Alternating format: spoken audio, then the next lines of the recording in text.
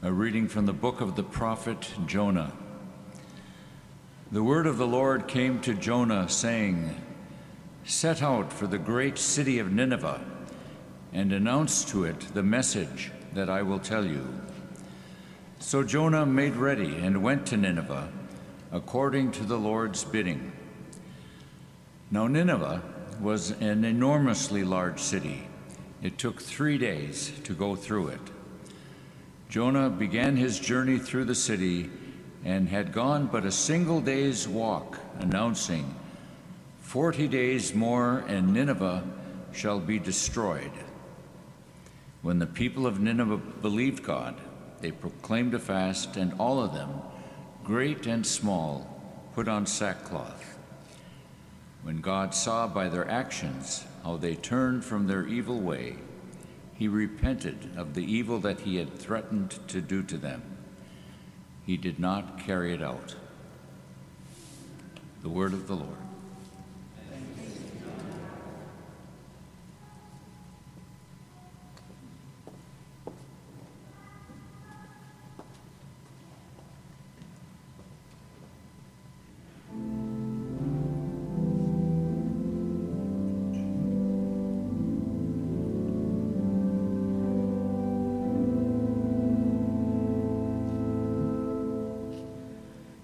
Teach me your ways, O Lord.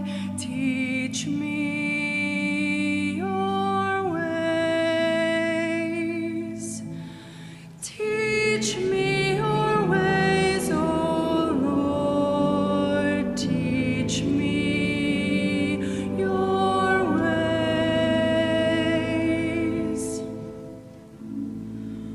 O Lord, make me know your ways.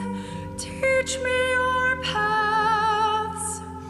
Guide me in your truth and teach me, for you are the God of my salvation.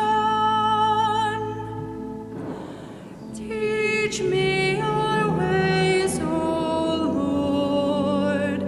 Teach me your ways. Remember your compassion, O Lord, and your merciful love, for they are from of old. In your merciful love, remember me, because of your goodness, O Lord. Teach me your ways, O Lord. Teach me your ways. Good and upright is the Lord. He shows the way to sinners. He guides the humble in right judgment. To the humble he teaches his way. Teach me your ways, O Lord. Teach me your ways.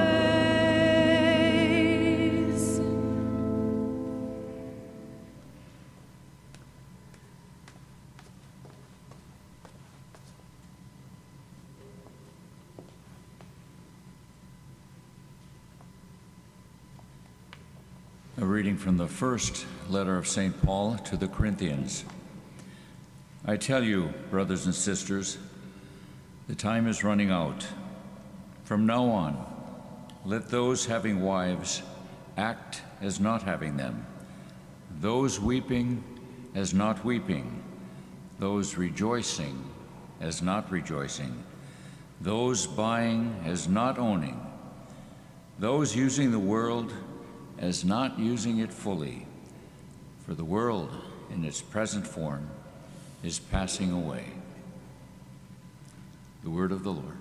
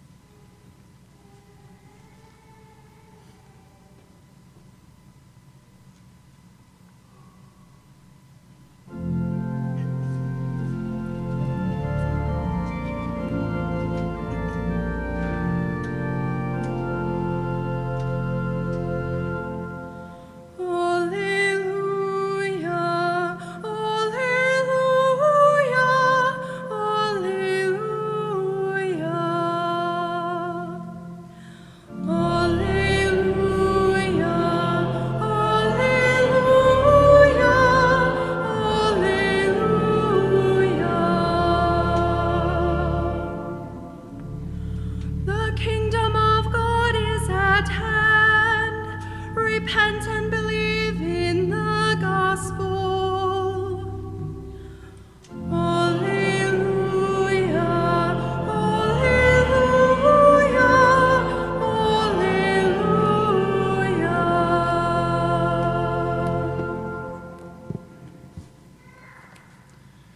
The Lord be with you. A reading from the Holy Gospel according to Mark.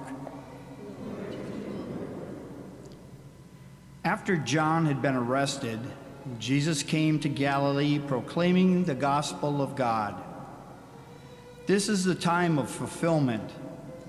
The kingdom of God is at hand.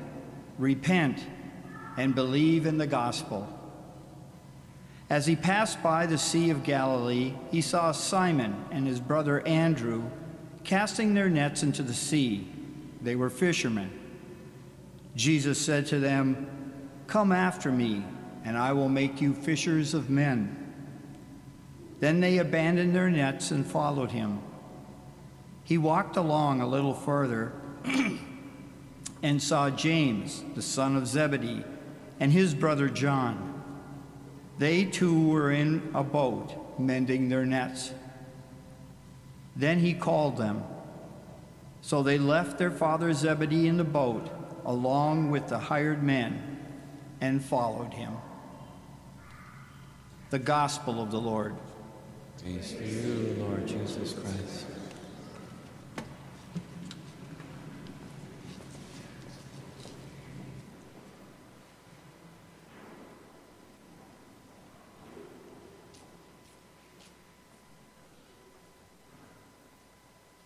This Sunday we consider as somewhat of a Respect Life Sunday because tomorrow we'll have the day of prayer for protection of unborn life and have a special prayer time here.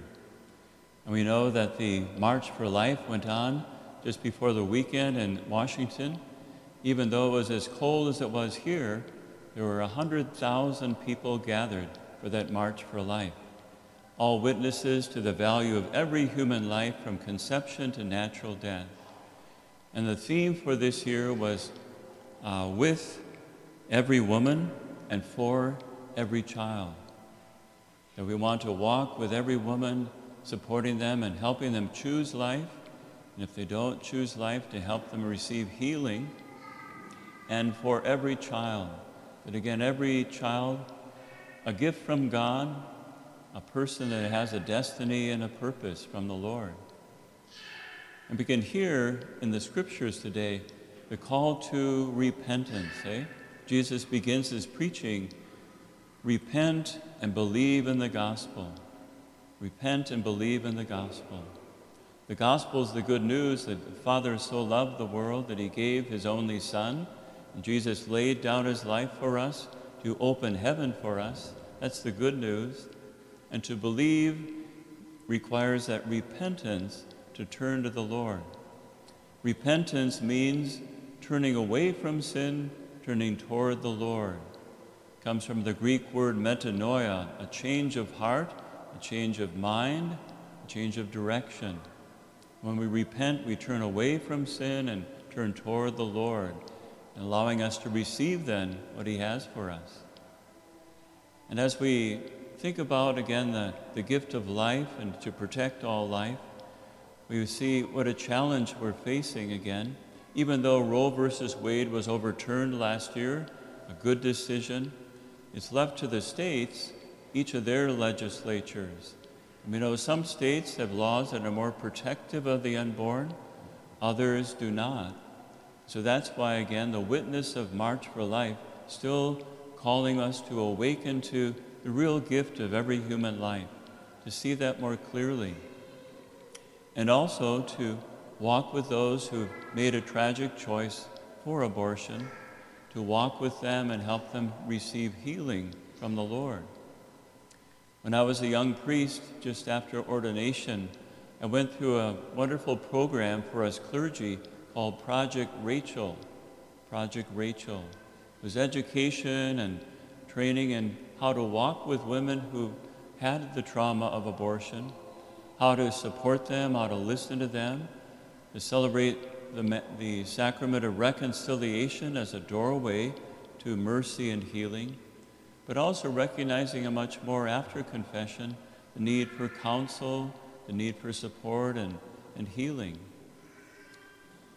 Found that one of the things that's hardest for a woman who's had an abortion is to even forgive herself, to accept God's mercy for that, what happened. And there's a beautiful assurance in the words of Jesus to Saint Faustina, again, of his infinite mercy, even for those that feel their sin is the worst. Here's what Jesus said to Faustina: "My mercy is greater than your sins. Even though your sins may be as scarlet, my mercy is greater than those sins and those of the entire world. I let my sacred heart be pierced with a lance, thus opening wide the source of mercy for you. Come then with trust to draw graces from this fountain. I never reject a contrite heart." Jesus' sacred heart pierced so that his mercy could flow into the broken hearts of women, the broken hearts of men. Jesus' sacred heart is heart of divine mercy, pours out that mercy day after day. Those most in need of that mercy, he comes to assure them, "Come to me, I will receive you." So we bring that to our ministries, and it's beautiful that we have the care clinic in our town and in the satellite sites of Sawyer and Ishpeming. Such a wonderful ministry that we can support and some of you are involved in. And it's a way to, again, assure women you can come and with your difficulties, with difficult decisions, listen to a call for life, but also if you've suffered, how the Lord is with you. We walk with them. Jesus wants to transform us as instruments of his mercy, just as he called the apostles in the gospel today. And he said, "Come after me, and I will make you fishers of men," he said to the apostles. "Come after me, and I will make you fishers of men." The Lord can make us new persons. He can make us better channels of mercy when we allow him. It's his work within us that transforms us to receive that mercy and allow that mercy to flow through us to others. That's what we want to do as we continue on in this time of reconciliation, this time of needing transformation. Let's trust in the Lord. Let's trust in his power beyond us. Again, he wants to work in us and through us so that our culture becomes not a culture of death, but a culture of life. A culture of life where we recognize the dignity and sanctity of every human person from conception to natural death. And that we raise up hearts again that can reflect the love of the heart of Jesus.